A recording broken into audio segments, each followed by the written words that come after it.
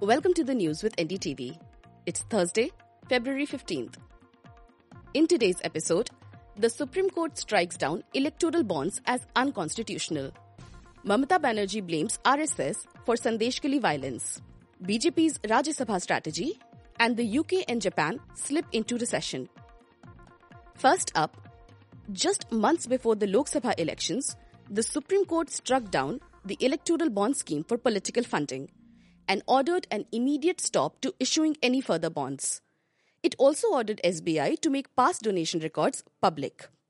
Chief Justice of India, D.Y. Chandrachud, said the electoral bond scheme violates the citizens' right to information and may lead to a quid pro quo arrangement between political parties and donors. The scheme was introduced in 2017, allowing people or companies to donate to political parties without any limit or disclosure. The donor could purchase a bond from the State Bank of India and make the desired contribution. Then Finance Minister Arun Jaitley had said the conventional practice of political funding in India was cash donations, and the bank channels could be a way to stop black money from entering politics. The court has now said that electoral bonds are not the only way to curb black money. State Bank of India has been ordered to provide details of donations made through this mode to the Election Commission of India. The poll body has been asked to publish this information on the website by March 13th. The scheme has long been opposed by several political parties and was challenged in court. Petitioners included CPM, Congress leader Jaya Thakur, and the Non-Profit Association for Democratic Reforms. They argued that the confidentiality clause came in the way of citizens' right to information.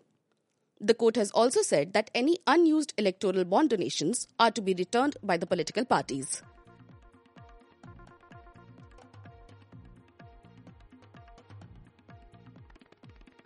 Next, addressing the unrest in Bengal's Sandeshkhali, where several women alleged sexual violence, the state's chief minister, Mamata Banerjee, has blamed the RSS for the clashes and unrest this week, alleging the BJP's target was a Trinamool leader.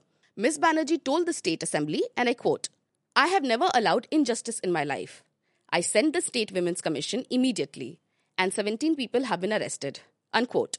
Ms. Banerjee said this in the Assembly shortly after the main opposition, BJP, staged a walkout after raising the issue.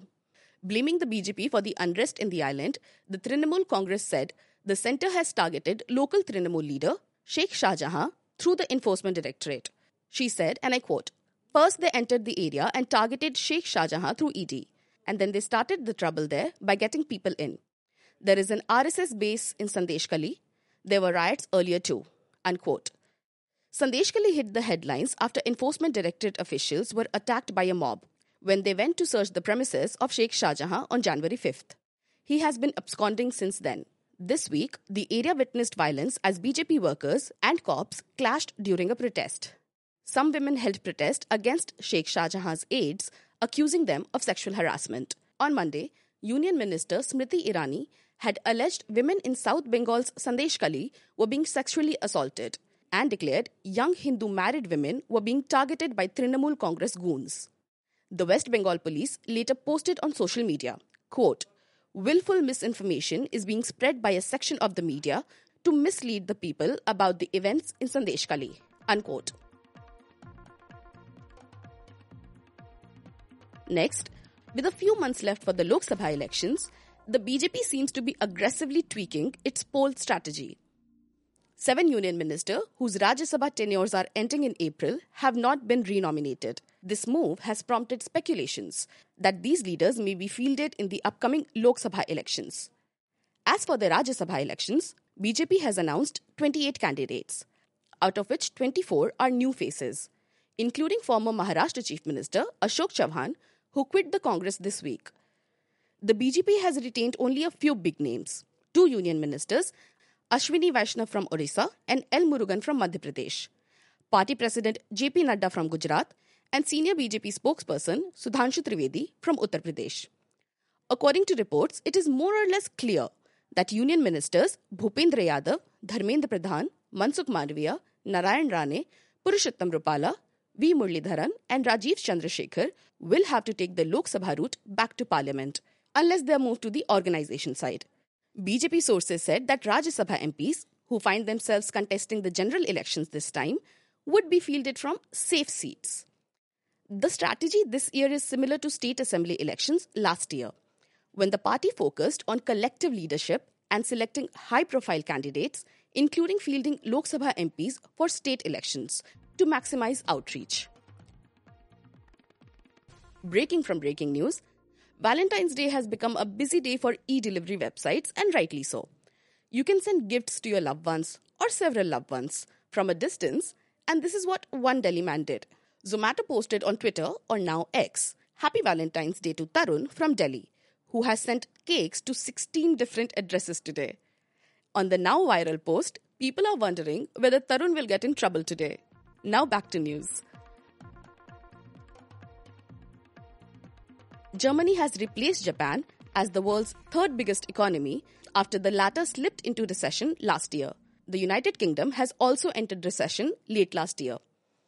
Once the second largest economy in the world, Japan reported 2 consecutive quarters of contraction on Thursday, falling 0.4% on an annualized basis in the fourth quarter, after a revised 3.3% contraction in the third quarter.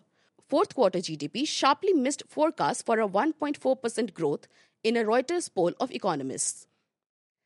According to AFP, although Japan's economy expanded by 1.9%, government data indicated that its nominal gross domestic product, or GDP, in dollar terms for 2023 stood at $4.2 trillion. This figure fell short of Germany's $4.5 trillion GDP, as reported by figures released there last month. Meanwhile, projections indicate that India is poised to surpass both these nations later this decade to bag the third spot. The International Monetary Fund revised up its global growth forecast in January as the outlook for the United States and China brightened, but warned of risks, including geopolitical tensions in the Middle East. Apart from Japan, the UK has also entered a recession. The gross domestic product, or GDP, contracted by 0.3%. This downturn, spanning all 3 major sectors, services, industrial production, and construction, underscored the economic challenges faced by the nation. And lastly, Russian President Vladimir Putin has claimed the country is close to creating cancer vaccines. Mr. Putin said in televised comments that, quote, "We have come very close to the creation of so-called cancer vaccines and immunomodulatory drugs of a new generation," news agency Reuters reported. Speaking at a Moscow forum on future technologies, he added, quote, "I hope that soon they will be effectively used as methods of individual therapy," unquote. However, he has not specified the exact details on which type of cancers these vaccines will help. As of now, there are 6 licensed vaccines for cancer, including the HPV vaccine for cervical cancer prevention, which also found a mention in Finance Minister Nirmala Sitharaman's budget speech recently. Cancer vaccine research has been going on in many countries. Last year, the UK government signed an agreement with Germany-based BioNTech to launch clinical trials providing personalized cancer treatments, aiming to reach 10,000 patients by 2030. That's all for today. You are listening to the news with NDTV, your daily newspaper and TV news bulletin in a compact podcast.